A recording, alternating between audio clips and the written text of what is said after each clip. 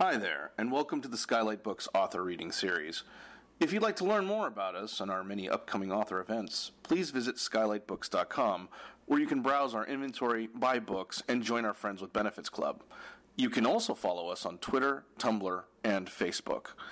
To speak to a real live bookseller like me, please call 323-660-1175. Thanks for your support, and enjoy. Catherine Coldiron, whose work has appeared in Miss, The Washington Post, The Times Literary Supplement, LARB, The Rumpus, and many other places. Her novella Ceremonials is forthcoming from Kerpunkt Press in 2020. Find her at... It's here. It has forcome. You can find her on Twitter at Fairy Frigida. Christopher Higgs lives in Los Angeles with his wife and son, where he teaches narrative theory and technique at California State University, Northridge. Welcome them.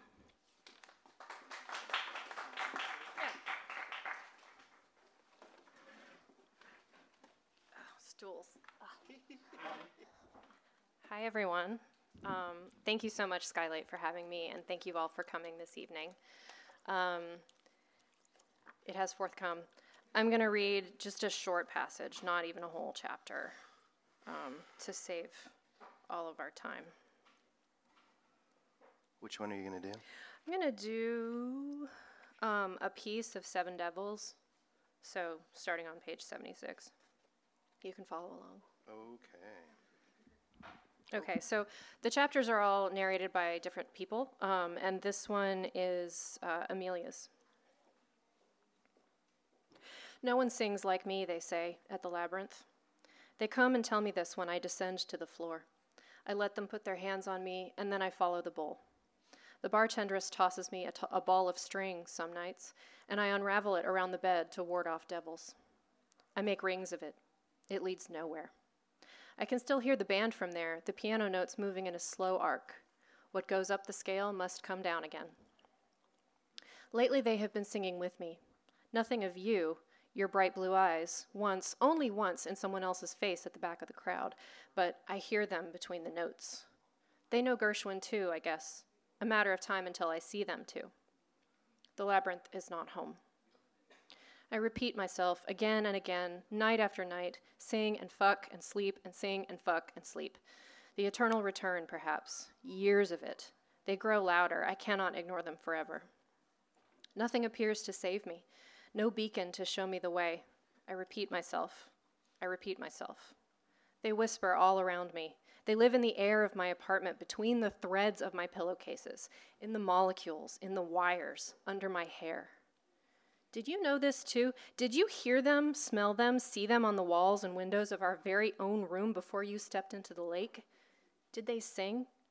Or did you ever know this music? You never knew a man's touch, a mother's love, the shudder of an accelerator under your instep. I mourn for what you missed.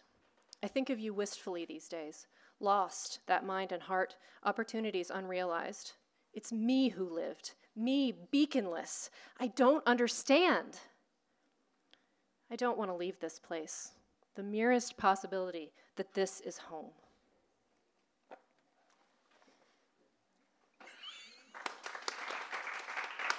Thank you. Oh my gosh. Okay, well listen, I had a plan, but I'm going to throw it out. Why of all of the spots you could have dipped into, what drove you to that tonight? So everyone that I've talked to about this book thinks that it's about something different. Huh. And I love that. Yeah. My friend Jessie thought it was about grief, and my friend Marissa thought it was about love, and so on. I don't remember what you said you thought it was about. About 120 pages. But for me, what it's about is home. Oh. That's kind of the heart of it for me. Oh, yeah. And that doesn't mean if you read the book that you have to, oh yeah, totally. It's more just, that's the way that I wrote it. And so this chapter, more than any of the others, invokes home as an idea. So. Interesting. That's where home is? Well, it's the next, there's this italicized, I can read it if you please. want. Okay. So, I just have to read the whole next 2 pages, I'm sorry. That's all right. Okay. It may be a dream, may all be, from then to now, maybe, but I call Cleo and convince her to lend her car indefinitely, and I go indomitable across desert and meadow, across land and sea, but at the end of the road, instead of something, is nothing. The school is in ruins, and the forest is razed, and the lake is dry. Or, this is the truth in my heart, and when I travel, I find instead that the baccalaureate still sings today, that the directress in her gray shroud still holds sway on the unfortunates in the empty pews, and the great curving oak guards you from harm and meddling well into the next century, after all of this should have been melted down and reformed into bright plastic and hidden wires. The Cartwright School is eternal, and Amelia is the ruin. Or, that is the truth in my mind, and I never left my bed. They await me still. Cleo's car idles below in the street. Come home, oh, come home. Chase it through the valves and valleys of your heart, the folds and furrows of your mind. Chase home, chase family, chase what lies behind you until you find the past on its ground, and all the paths through the forest decay to nothing around your deathless heart. See what is real. Under your fingers, through your pupils, light striking the rods and cones and projecting the truth as it exists in the ephemeral now, directly on the tissues of your brain. Perception's rot can follow in its own perpetual chase, but in the meantime, for that sliver of a life, you will have seen it. That paragraph. See, this is something that's really interesting to me. I'm fascinated to hear you talk about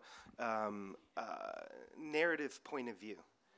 Okay, because one of the things that's really interesting to me is for much of the book, I have no idea when the narrator is. Okay. And so because I don't know when the narrator is, it's this really kind of interesting sort of dreamlike. There's a thing that happens toward the very end, and I want to say that it's, how do you pronounce her name? Corisande? Coruscant. Corisande. Yeah. I believe it's her chapter is the final chapter. Yes, it is. And she had the opening line of that is, there is no line between the future and the present. And that got me because in many ways it seemed as if we're in the past, we're in the future. And I was kind of trying to locate, usually when you're reading something, you can tell where the speaker is. They're speaking about the past or they're speaking about the present. And for me, it just kept fucking up. It was like glitching. Yeah. And I dug that. But so I guess I'm wondering, is it home then when she is with the writer? Or when she's with B. Is that the location of the narrator? I don't know if that question has an answer, Chris. All like, right. I feel like, because I just said to Toby Carroll that I felt like because time doesn't work for ghosts, time doesn't work in this book either. Okay. So I thought about, so the stories that Coruscant is going to tell, some of them are going to be in the past. And the stories that Amelia tells, most of them are going to be in the present or leaning towards the future. Oh, even in terms of your verb choices. Yeah. Okay, go, sorry. Maybe. I don't know. No, it is. I might have like fast and loosed with you didn't, the verbs. And I was very happy about it. You Go know me. how I am. Yay, okay. So I mean, the last chapter definitely does not take place in a particular time, except for the moment when they see each other. Okay. I don't think I answered your question. No, you did. You did in a way, but I'll circle back to it. Okay. So you said when you first started speaking that there are different narrators for each chapter. Yeah. I got a pattern. What is it? Amelia, Coruscant, Amelia, Coruscant. I cannot wait to talk to you about 10. Because I think 10 is a chorus, like a Greek chorus of like ghost chorus. Yeah. So we got to hear about that. Right. Everybody needs to read at least that part before you leave tonight. And then Amelia, and then Coruscant. Am I wrong? What did I miss? You Are there didn't miss other? anything. No. Okay. No, the idea is that, I mean, for some people, a book that is narrated by 3 different narrators is crazy. Oh. You know, for you, that's like whatever, Yeah. but Okay. yeah. Okay. So, now I've already brought it up, so now's the time. Talk to me about 10. Okay, someone else asked me whether 10 was a Greek chorus, and I said no. Oh. Because to me, Greek choruses offer commentary and wisdom. Okay. And the Ghost Girls are so, they're so trapped in their own little loop that I don't think that they're offering wisdom. They're more offering like a perspective. Okay. You know, we see the Cartwright School for what it is. And also, I kind of, you know, in this chapter is like the sensual chapter, and I wanted someone other than Amelia or Coruscant to narrate them, you know, having ghost sex. Oh, okay. That seemed like a good idea. Okay. So talk about switching between those narrative POVs. Are you conscious that you're trying to make sure the voice sounds different each time? Yes. I don't think I did a very good job, but yes. For me, Coruscant is kind of like, she's a lot more like my natural voice because she's sort of exacting and more humorous. And Amelia is so wrapped up in her emotions. Like, Coruscant's the brain and Amelia's the heart. Okay. And so Amelia's a lot less comprehensible a lot of the time because she's just so, like, stuck in her own heart. Okay. Whereas Coruscant is like, let me analyze this situation. Okay. She's super aware of everything. Yeah. Okay. I mean, part of the problem is that because Amelia is obsessive, it's really hard to step outside of your own obsessions to narrate them to anybody in a way they're going to understand. And I had that in mind when I was writing her chapters. Is it important to you that her voice when she's younger is different than the voice at the end when she's older? That doesn't matter. Okay. I mean, a little, not really. Just in the beginning, she's trapped in grief, and by the end, she's kind of out of it. So. Okay. Well, I am curious to hear about a couple of things. So now I'm going back to the plan. Okay. I'm ready. All right. Chris's plans are great, you guys. Well, we don't know about that yet. So the obvious thing, the connection, the ekphrastic of it all, the connection with the Florence and the Machine album and so on. I'll just tell you this. I've spent a good deal of time with this book. I've spent very little time with Florence and the Machine. I basically sort of put it off until last night. And honestly, I honestly didn't even want to listen to it last night, but I forced myself to do it. Oh, that's so funny. And I'll be honest with you, I started playing it, got halfway through the first song, and turned it off. Because I couldn't do it. I'll tell you why. Because I had this, I built this whole idea about this book. And one of the sort of slam dunks for me in the text is the way that you bookend the concept of concentration. Oh, yeah. Right? Yeah. So that to me is like, oh, yeah. Like, so that to me is like you're creating this sort of chamber for the narrative to take place in, and I'm there. But then that comes up in the frickin' music. And I'm like, no, I don't want, because it started to explain it to me. And you know I'm allergic to that. Yes, I was just, of course. If it explains it to you, then no, you wouldn't want to listen. Yeah, I didn't want that. No. So maybe talk a little bit, what is it, do you need, obviously you don't need to listen to the music to appreciate and enjoy the book. And what is it about, first of all, what would you say to an audience member who has read neither the book nor listened to the album? What's that process like? And then I got a few more on that. Okay. My hope is that the book stands on its own. Okay. I don't know that it does. It's almost impossible for me to determine that. Yeah. I like to think of the two works of art as leaning on each other, like cards. Okay. Because, and I was reminded recently of House of Leaves and then Poe's album Haunted, because they're siblings. And so the album and the book are sort of, they don't have a lot to do with each other, but they came out of sort of sibling brains, out of the same family. So I like to think that you can enjoy the book without knowing anything about the record, but I'm not ever going to say that the book is, that it wasn't, it was inspired by the record and its lyrics and its music. Yeah. So the relationship between them, I hope, is not, unbearably symbiotic. Okay. I like to think of it more like, I think of it like an ekphrastic. You can read a poem and not see the painting, but when you see the painting, some of the poem becomes clearer. If you don't want it to become clearer, then God forbid you look at the painting. Right. Yeah, I mean, there's certain... so, you know, there's... And the one other thing I'll say about this, I remember when you read it for the first time, you emailed me, and I was like, I don't know what this book was about. Like, I was so confused. I love being confused, and you confused me. Good job. Yeah. And I was like, you know about the album, right? And you were like, no. Yeah. I thought, well, if you want a clue. Yeah, but see, I don't want that kind of clue. Yeah, I know. I know. So there's 12 tracks on the album. Yeah. There's 12 chapters in the book. Is there a one-to-one correlation? Yeah. Oh, there is? Yes. Okay, so in terms of sort of structuring, you were taking it piece by piece by piece. I was, yes. Okay. Are these characters, because again, I have to plead ignorance, are these characters part of the album, or did you conjure them up? No. I heard kind of ghosts and a school and death and love and betrayal and all this stuff in the album, and so I made up this story to go along with it. Okay. Because I was telling a buddy about this, and he was like, is it kind of like one of them 33 and a third books? No. No. It's not a direct... It's weird to talk about. It is a direct engagement. Yes. It's not a critical engagement. No, it's more of I mean, I feel like 33 and a third is more analysis. Yeah. And this is just like I'm making a gesture like something is growing out of my head for those of you listening to the podcast. Yeah. Okay, so it is important to you to keep some kind of, I don't know is it fealty? What's the right word that you want to be sort not of... fealty, affinity for sure. Affinity, okay. Yeah. Okay. Fealty, I think, is not. Okay. And is that coming through in terms of content, in terms of storytelling and so on, or is it mood and feeling? Okay, mood. And atmosphere. And again, inspiration. Like I keep using the word inspiration over and over, but that's how I think of it. Okay. Yeah, because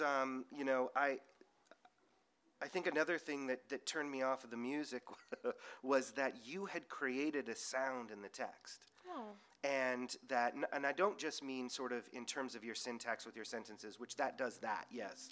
But you have this weird, creepy thing that you keep doing with whispering. It's like whispering. There's always whispering. And I kind of felt like I was constantly being whispered at. So you were kind of creating this ambient sound that was dragging through. That's cool. I'm glad. But again, I didn't hear that in the music. And so I was just like, it was a really interesting sort of relationship for me. That is interesting. I wonder if you had heard the album first, if you would not be able to enjoy the book. Yeah, I know. That's a bad thought. I don't know if it's a bad thought. It's interesting. It is interesting. You should ask more people that, if they've heard the music first. Yeah, I mean, I don't know if you know, but Florence and the Machine is a little better known than I am. So honestly, I didn't know who they were until you said. Well, for real, I didn't. You're a special case. Well, yeah. Caitlin knew my wife knew who they were. Yeah. Okay. All right. Oh, goodness. There's a few different interesting things. So why not just hit this, the gender and sexuality thing?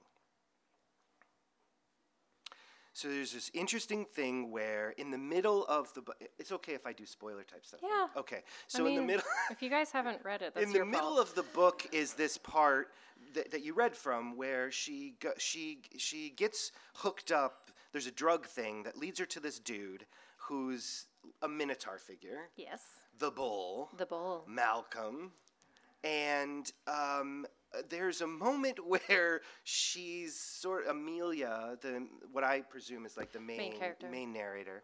She's fantasizing about the bull's body, but Coruscant's face, right? So there's this interesting sort of gender fuckery going on. Uh-huh. And then later it's mirrored again because she takes this job. She needs some dough, so she takes a job like typing. Just typing. Somebody sends her manuscripts and she types it up. And then she's working for this person that she thinks a dude called B something or other. B. Wasserman. And so she presumes that it's a dude, and she sort of calls the writer out because they wrote a book that was like, I don't know, the female character wasn't believable or something. So they meet up, and then they sort of hook up. And it's a woman, it's not a dude. So there's like this really interesting like messing with expectations of gender, messing with desire and gender. Mm-hmm. I love that you made that connection. I did not have that in mind, that there's gender fuckery with the... Because Oh God, I'm admitting this to a room full of people. The idea of having a man's body and a woman's face, like, I'm bisexual. Yeah. That would make me happy. Okay. Because you've got sort of the I'm not going to say anymore. I see. And I've got it. and the B. Wasserman thing is just like practicality. You know, so many women writers did that. Yeah. In the whenever time that this book is set. Right. In the early 20th century. Yeah. Especially if they were writing genre books, which Wasserman is. Yeah. So, I mean, those two things were not connected for me, and I love that there's a connection between them. That's Yeah. great. I love it. Okay. But for me, one is sexual desire and one is practical. What, you mean practical with the writer? Yeah. Because why? Well, because she couldn't publish these books as Beatrice Wasserman. Oh, I see. Oh, I was thinking about it just, I guess, through Amelia and her relationship. Oh, no, I think, so maybe this will help. My friend Dolly defines herself, and I seized on this phrase, as an unsuccessful bisexual. Okay. Because she has continually dated men, and she's married to a man, and that is how I am as well. Yeah. It's a sad lot. And I really wanted to swap that. Like, I wanted there to be this character who has, you know, almost exclusively dated women, and then she's got this one dude, and that's it. Yeah. And I really wanted that idea. So I think the fact that B. Wasserman is a woman is more like, oh, I can be attracted to this person now, instead of just being like, this is a guy who wants my time. Fuck this guy. Okay. That's interesting. What, if I'm not mistaken, we get the Coruscant's death from Coruscant. Correct. We do not get it from Amelia. What's up with that? How else are you gonna know she's a ghost unless she can narrate her own death and actually be aware of it? Okay. Because to me, it was what's the word? It was a utility. It was a function of the sort narrative. of. Okay. I mean, I felt like the other thing is I got to write that great last paragraph of that chapter that I love, of like, they said she was very cold until eventually I was colder, and you know, I wrote that and I was like, yeah, this is good in Coruscant's voice. I didn't want to change it. Interesting. Also, I feel like the death from Amelia's perspective would just be an animal scream of grief, as opposed to an actual description. Okay. But see, that seems to be part of it as well, and that's maybe one of the reasons why you're getting people saying that they think it's about different things is, the layers of complexity are there, right? I hope Which so. is impressive in a small amount of space. But in order to do that, you've got to sort of be ambiguous. And of course, that's one of the delicious things for me is, indeterminacy, ambiguity. Are you conscious as you're constructing, do you swerve away from... Do you swerve toward ambiguity? No. Or it just happened that No. way? This book, unlike most of the other things I've written, I wrote this book almost in a trance. Okay. I was interested in making the language as narrow and small as I could, even removing like articles and helping verbs, just making it as, almost incomprehensible as it could be. And I think that doing it that way on a craft level is going to lead to ambiguity, because if you're fucking with syntax, that means that the reader can go, wait, what does she mean? Yes. I'm sure you're aware of that. I'm excited about that. Yeah. But if I was trying to be deliberately ambiguous, then I don't think the book would be any good. Okay. I think it's more like I have an idea in my head of what it is, but leaving it more open means that I get awesome interpretations from readers who say that it's about grief and love. I'm like, yeah, that's great. Cool. Yeah. Okay, I have a time question. Okay. If I may. Are you going to call on the fact that there are no jukeboxes in the 30s and... No, that's not what I'm talking about. Because there aren't. It's an anachronism. No, that's not what I'm talking about. I'm talking about the way that you, is very interesting in that you span a whole great big swath of time, but then you also have these extremely accelerated moments. There's this moment on page 45, which would be in chapter, for those following at home, chapter V, which if you read Roman, it's 5. And this is in Amelia's point of view. What page? Page 45. Okay. Can I hear you on Carol the Great, that Yeah, sure. paragraph? Okay. This paragraph. And just for those who are listening, the way that the narrative is just so sped up. Okay, sorry, go ahead. Carol the Great did not marry anyone. She did not become anyone's mother. She got into a car with 3 college boys, and they raped her, all of them, and dumped her at a quarry outside of town. The fall fractured her skull, and no one found her for a day or so. This was Saturday night, one of so many Saturday nights in small towns with fast boys and jalopies. And she was never right after that. Her hands built crooked crafts of thread and wood instead of embroidering flowers on heirloom linen. Her mouth could only mumble. She sat alone in a facility for 4 years and then had a seizure and died. And again, no one found her for a day or so. It's like a little prose poem. It's like pop. It's so tight. Why does this character, or what is this doing for you, for the narrator, right? That's a workshop question, dude. No. What is it? And I'm not saying why is it. I'm saying what is it doing for? Because I'm wondering why this particular character is getting this moment of a full life story. Do you know what I mean? I know what you mean. I mean,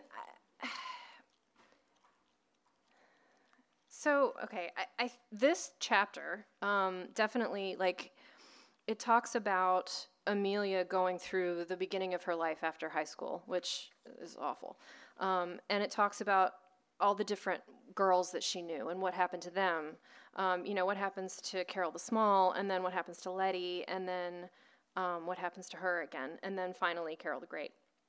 And I think that I wanted to bring in a moment of the real world, like a little nutshell of the real world into this book, where a story like this is not uncommon. Mm-hmm. And also, this is the fate of heterosexual women in the 40s. Okay. And I don't know. I thought it was elegant to do it in one paragraph instead of writing a whole novel. Yeah.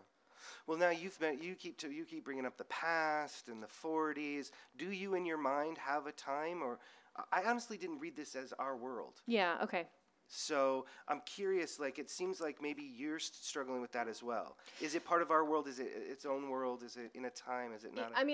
I don't struggle with it because I don't really care. Okay. I think for me, I wanted the time that they were in school to be the 20s. Oh, okay. And I wanted the time that she was singing to be in the 30s. And then I kind of fucked around with it and messed around in such a way that neither of the, like, if you looked at it carefully, then the songs would be wrong in the wrong years. And like, I bring up a jukebox, and there's no jukeboxes in before about 1945. And so there's all these ways that the time is wrong. But I also don't really care. I just kind of wanted to evoke as opposed to setting down. Like, I wrote a time travel novel once, and I had to do all this work for that. Yeah. Oh my God, it's such a pain in the ass. And so to keep it loose and loosey-goosey was easier. Mm-hmm. Yeah. Mood.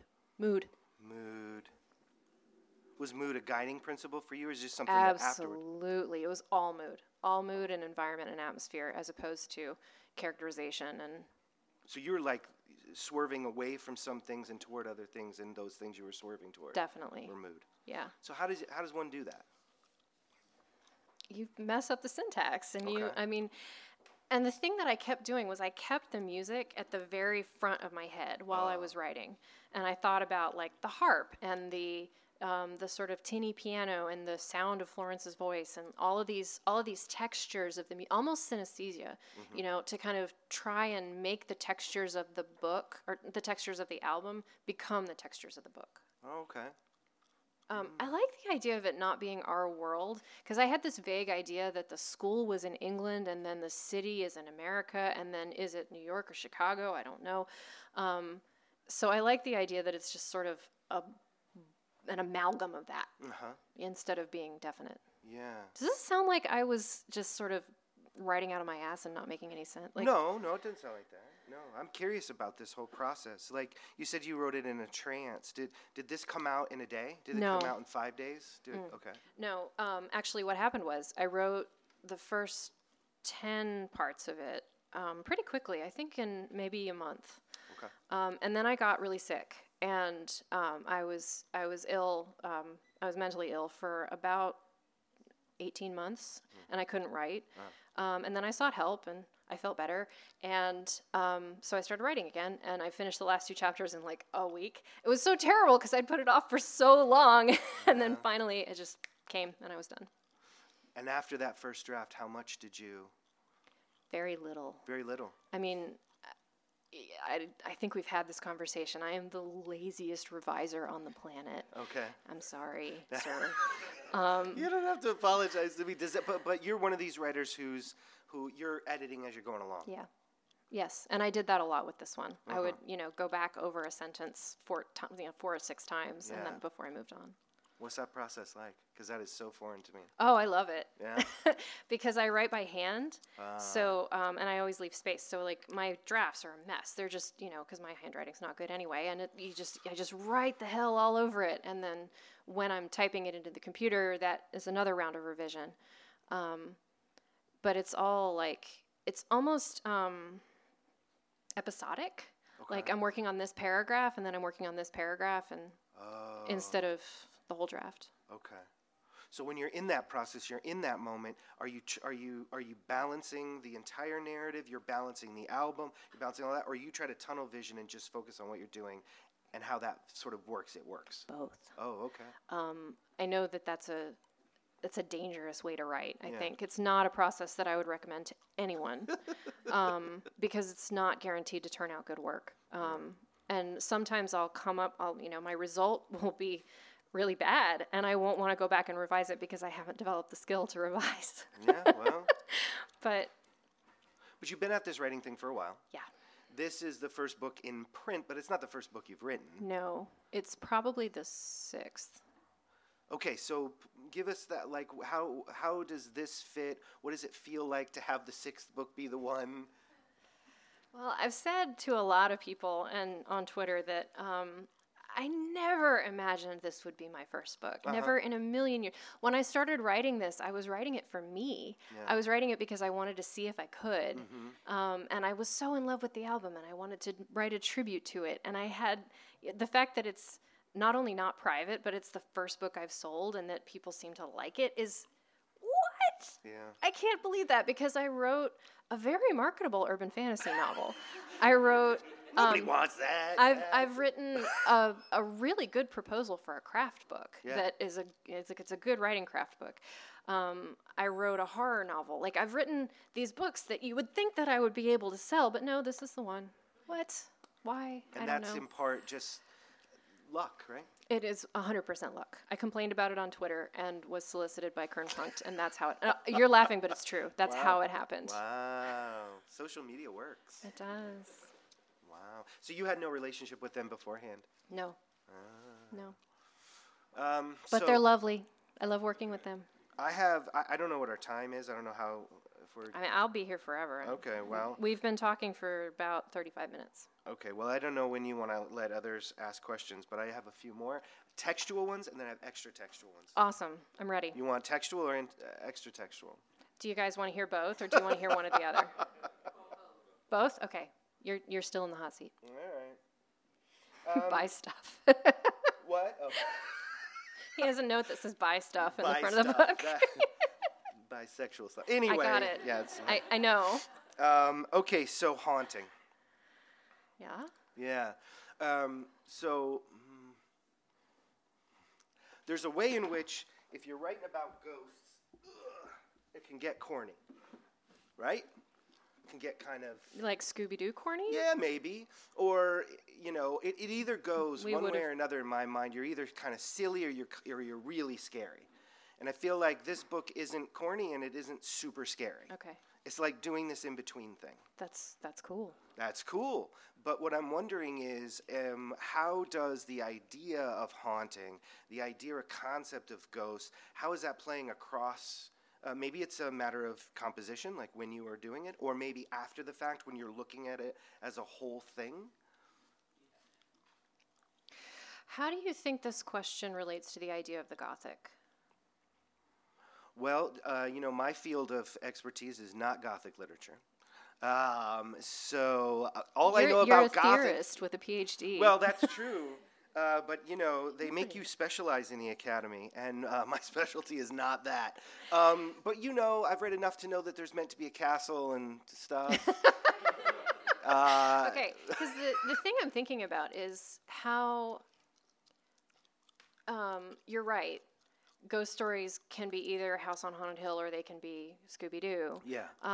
But to me, the Gothic tends to tread the line in the middle there, because so often, you're nodding, thank you, because it seems like it's all wrapped up with love and obsession, Okay. and, you know, thunderstorms, and I feel like that's how you do it, instead of turning it into a full-on ghost story or turning it into a full-on satire.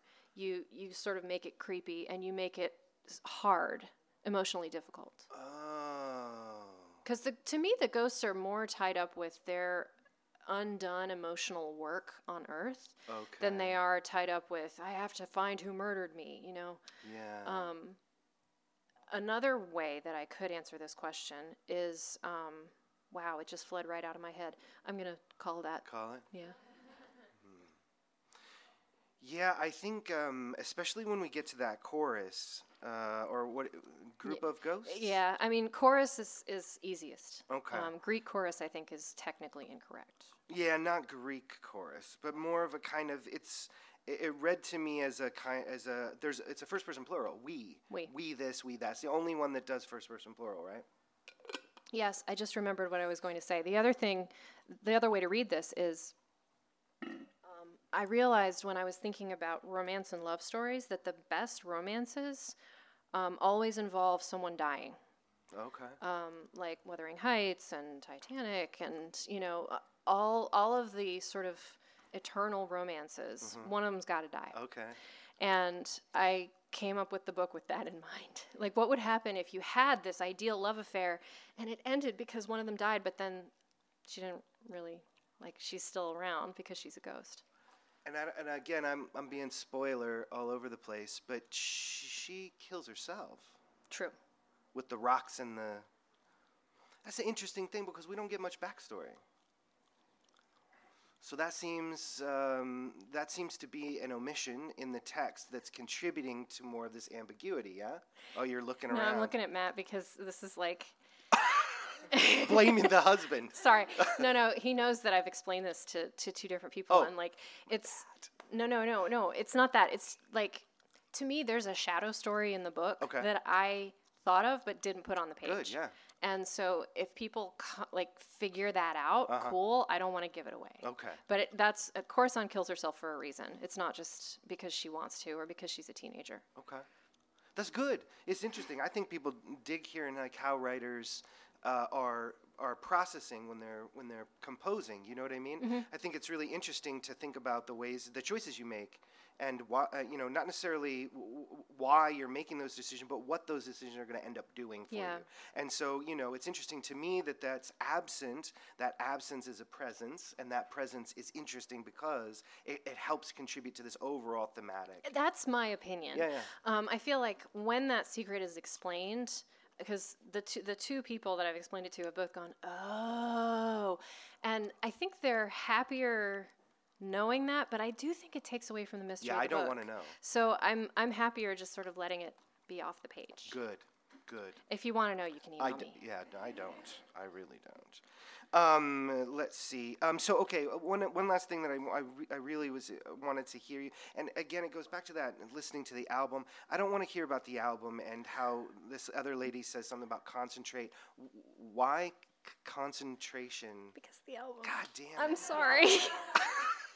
I'm so sorry. Is it? Because that, to me, that opening track sets the mood for the whole record. Okay. And I wanted that track to set the mood for the book. Okay. And I have no idea why whoever it is in the song tells the singer, she told me I should concentrate. Okay. I'm like, why? Yeah.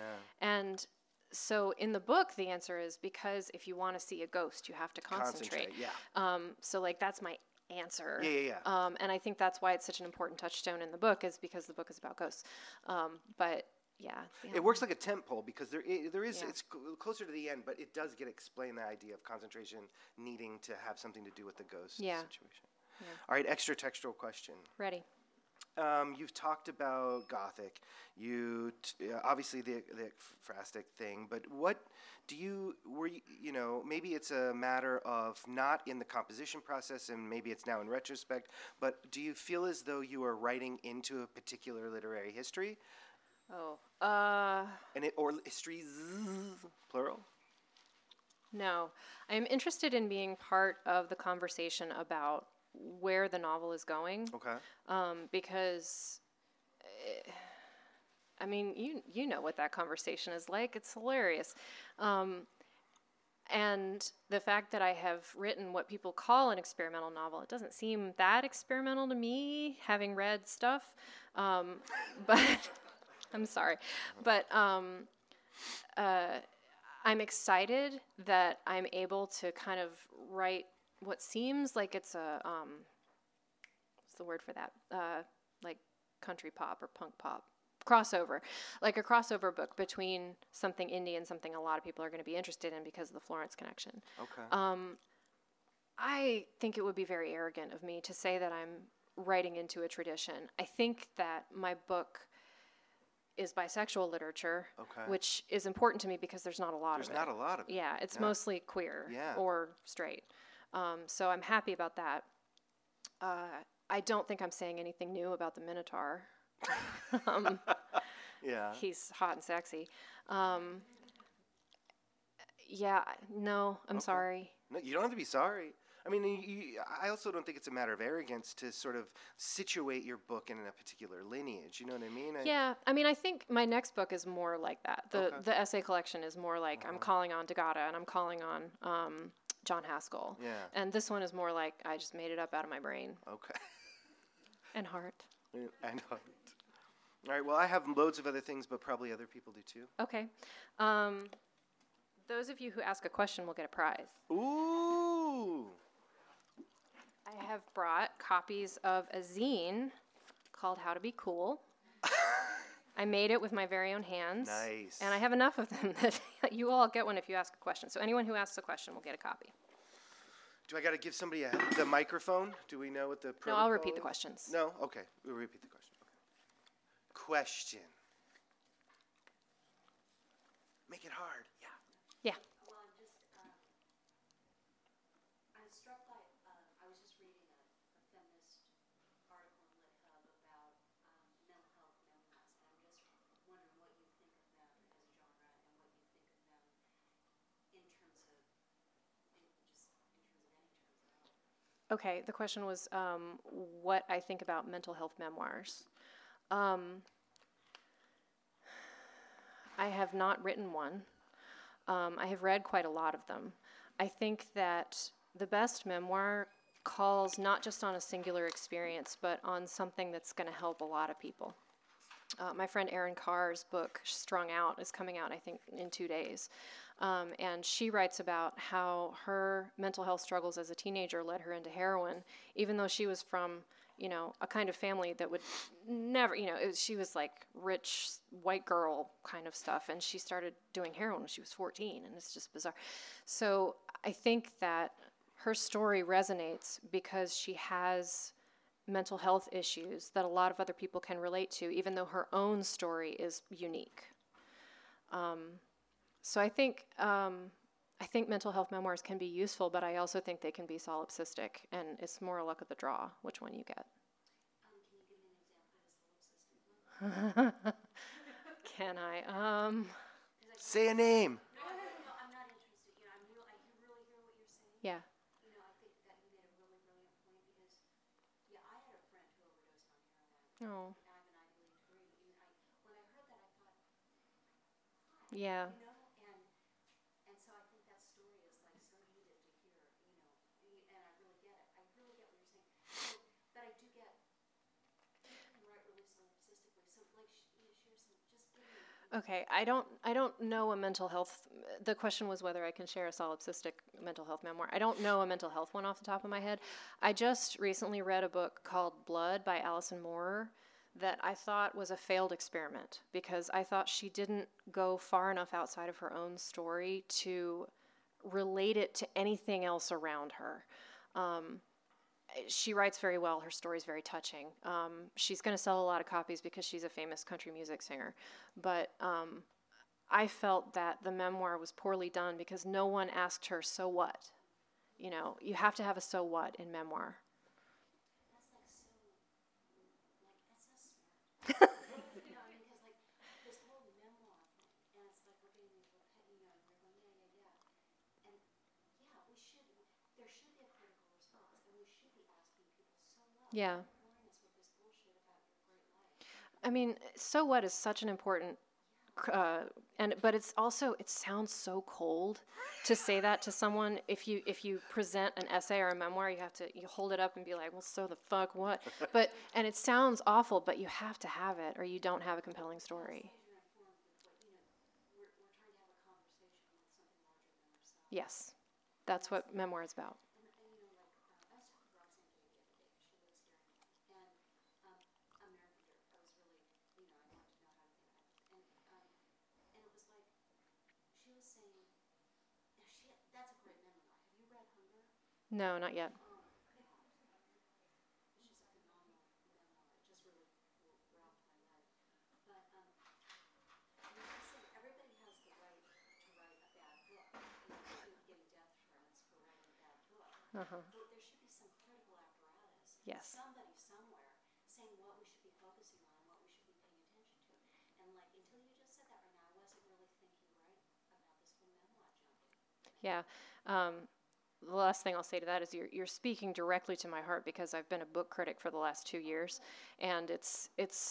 Where? I mean, are you within any? I don't have a column. I'm freelance, and I'm kind of shutting it down now while I work on this. But to me, the gatekeepers are problematic but incredibly necessary, and I think part of that is the ability to assess whether a memoir is good, whether it's solipsistic, whether it's you know, like Blood was an interesting case because it was like it told a good story, but it didn't go far enough. So yeah, other questions? Yeah.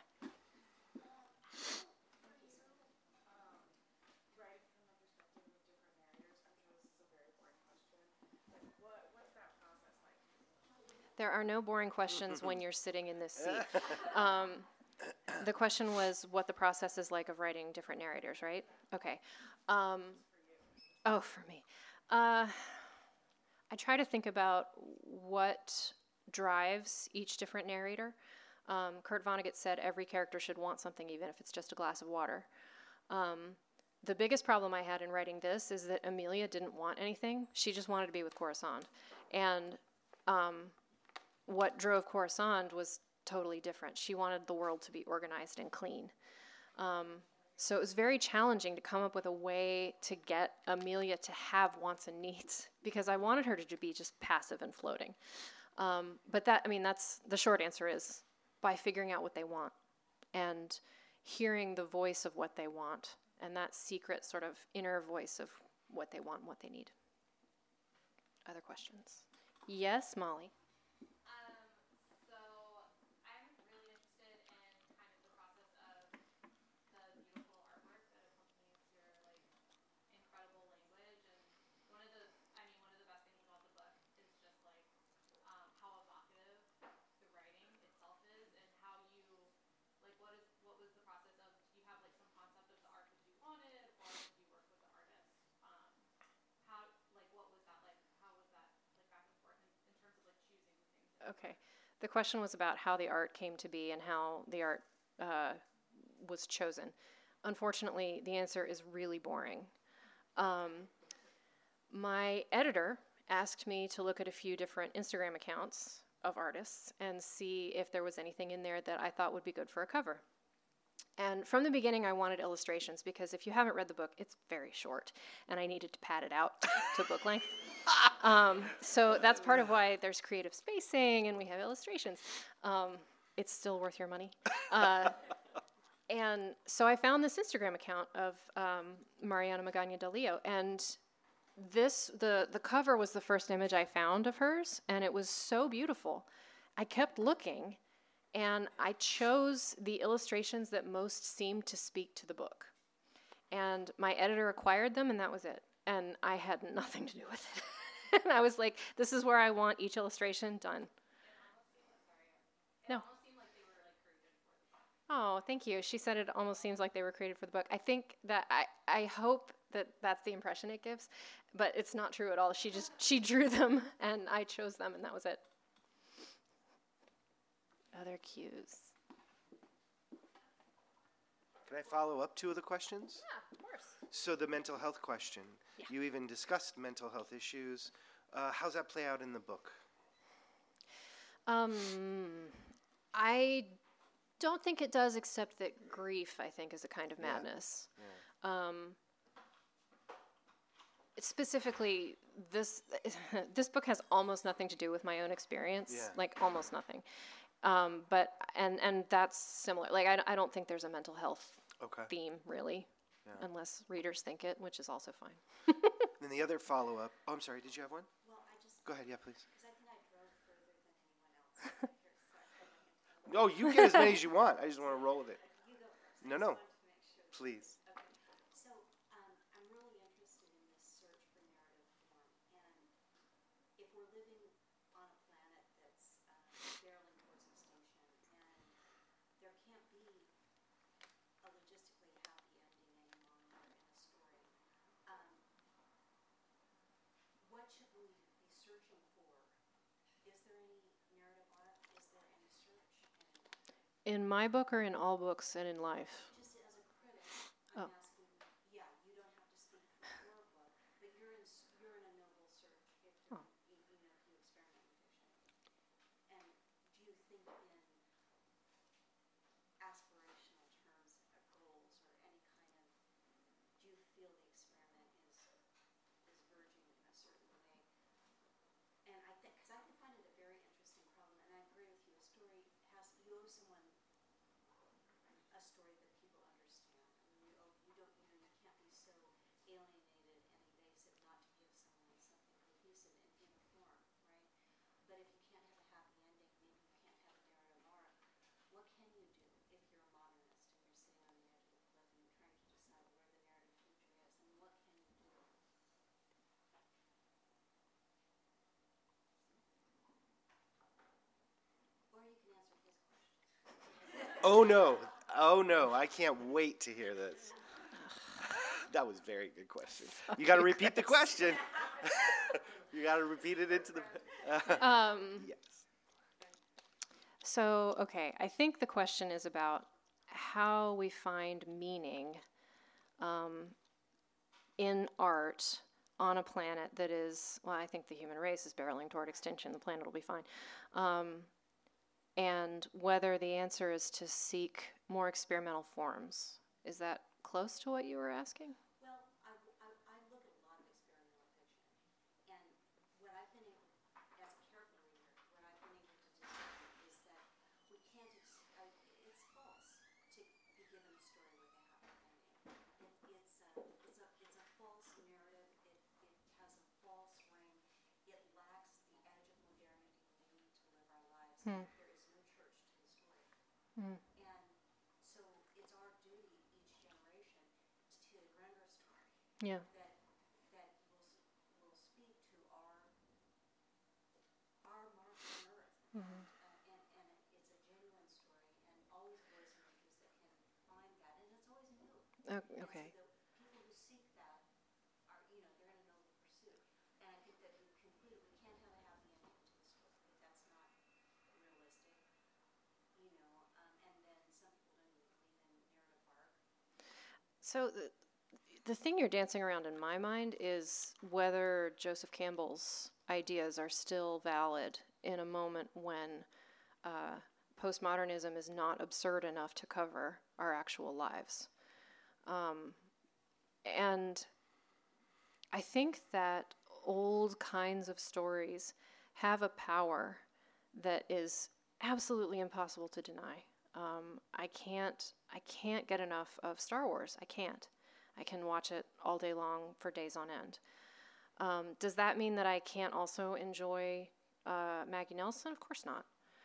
I think that some experimentalism is peacockery and masturbation.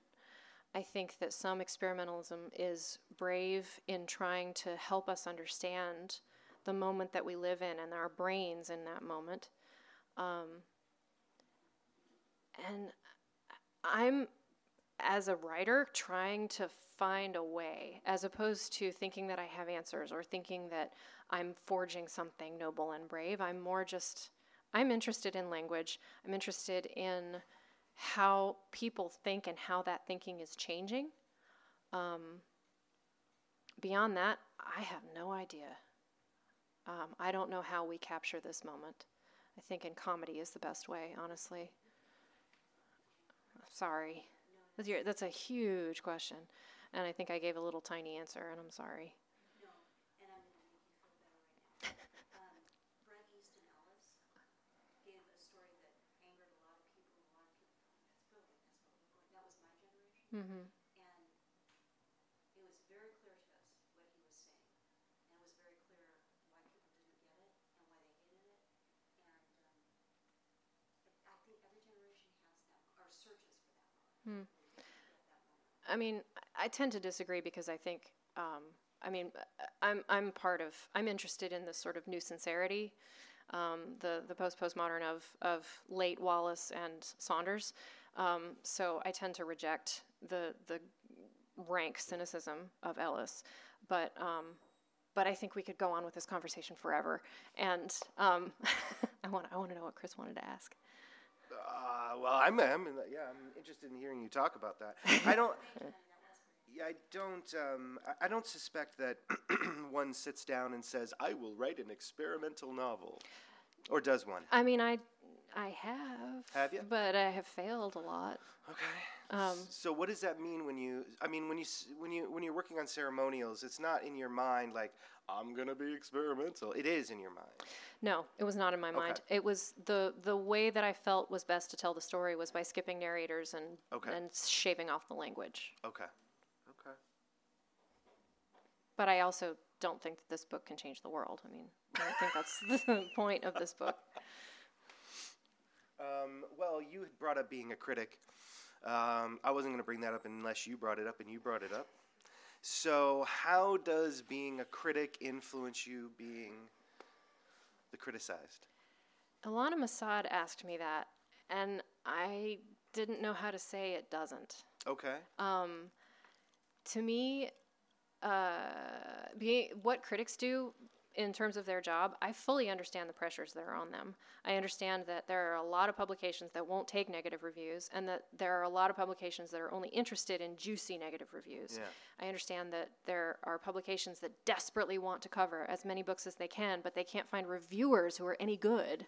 I'm the editor at 2 publications for reviews. And like I get what they're operating under. I brought this book into the world fully prepared for a dozen reviews that said this book is incomprehensible. Yeah. And no one has said that, which is great. So they don't really cross over. You know, it's a different mode. Okay, so I'm going to follow up again something that you said, because this conversation y'all are having is making me think about audience. All right? And, you know, we owe an audience something or we don't. Oh, no. No. And so I'm curious, too. One, are you thinking about audience when you're composing? Are you thinking about audience when you're editing? Are you thinking about audience when you publish? When does audience come into the conversation for you, or do they ever? It hugely varies depending on what I'm writing. Okay. If I'm writing a review, the first word on the page, I think about audience. Okay.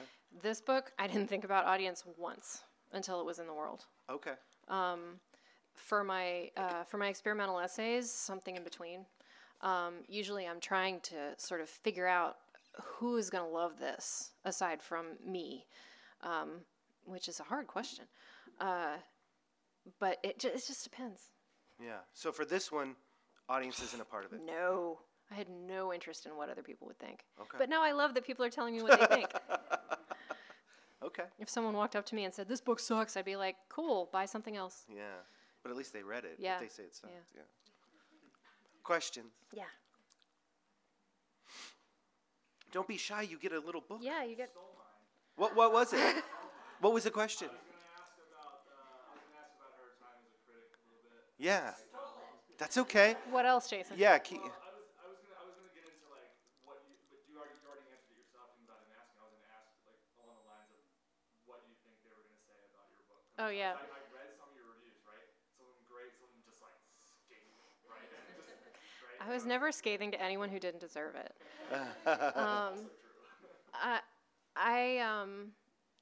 I thought that people would think it made no sense.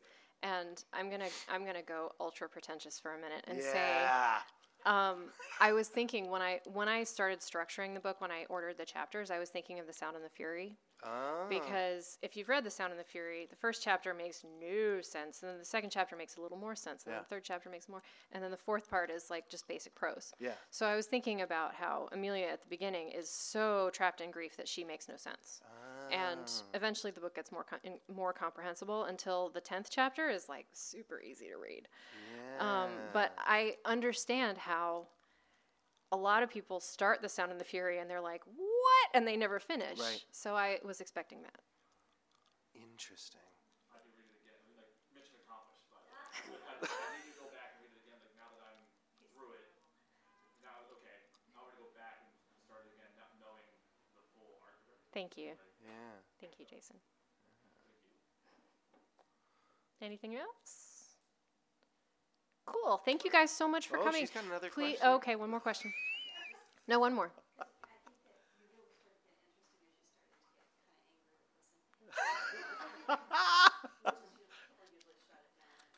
Oh no! I don't like yelling about Bret Easton Ellis because there are people who are paid much better than I am to do it. Okay, but there's a place in this world for cynicism. Of course. There's a place in this world for sincerity. There's a place in this world for irony, and there's a time for all of this, maybe in terms of capitalism or whatever we're dealing with that the writing is striking out at in its originality, right? And then I wrote Saunders is brilliant, he's wonderful. And what was the other author you said? Late Wallace, David Foster Wallace, but not early Wallace. But Saunders is wonderful.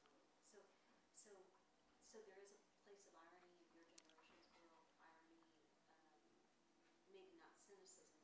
There's no room for luxury of cynicism,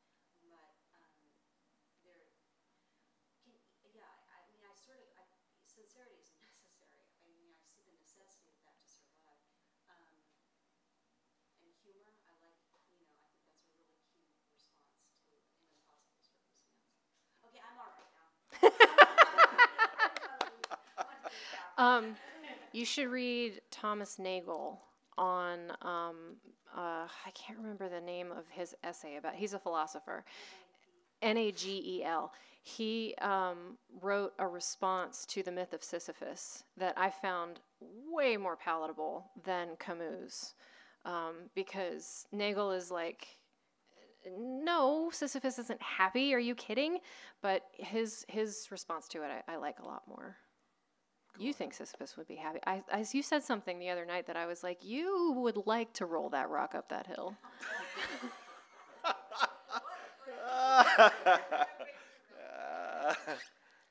Maybe. Okay. Thank you all for coming. I will be signing, so please come up with your books if you have them. Yay!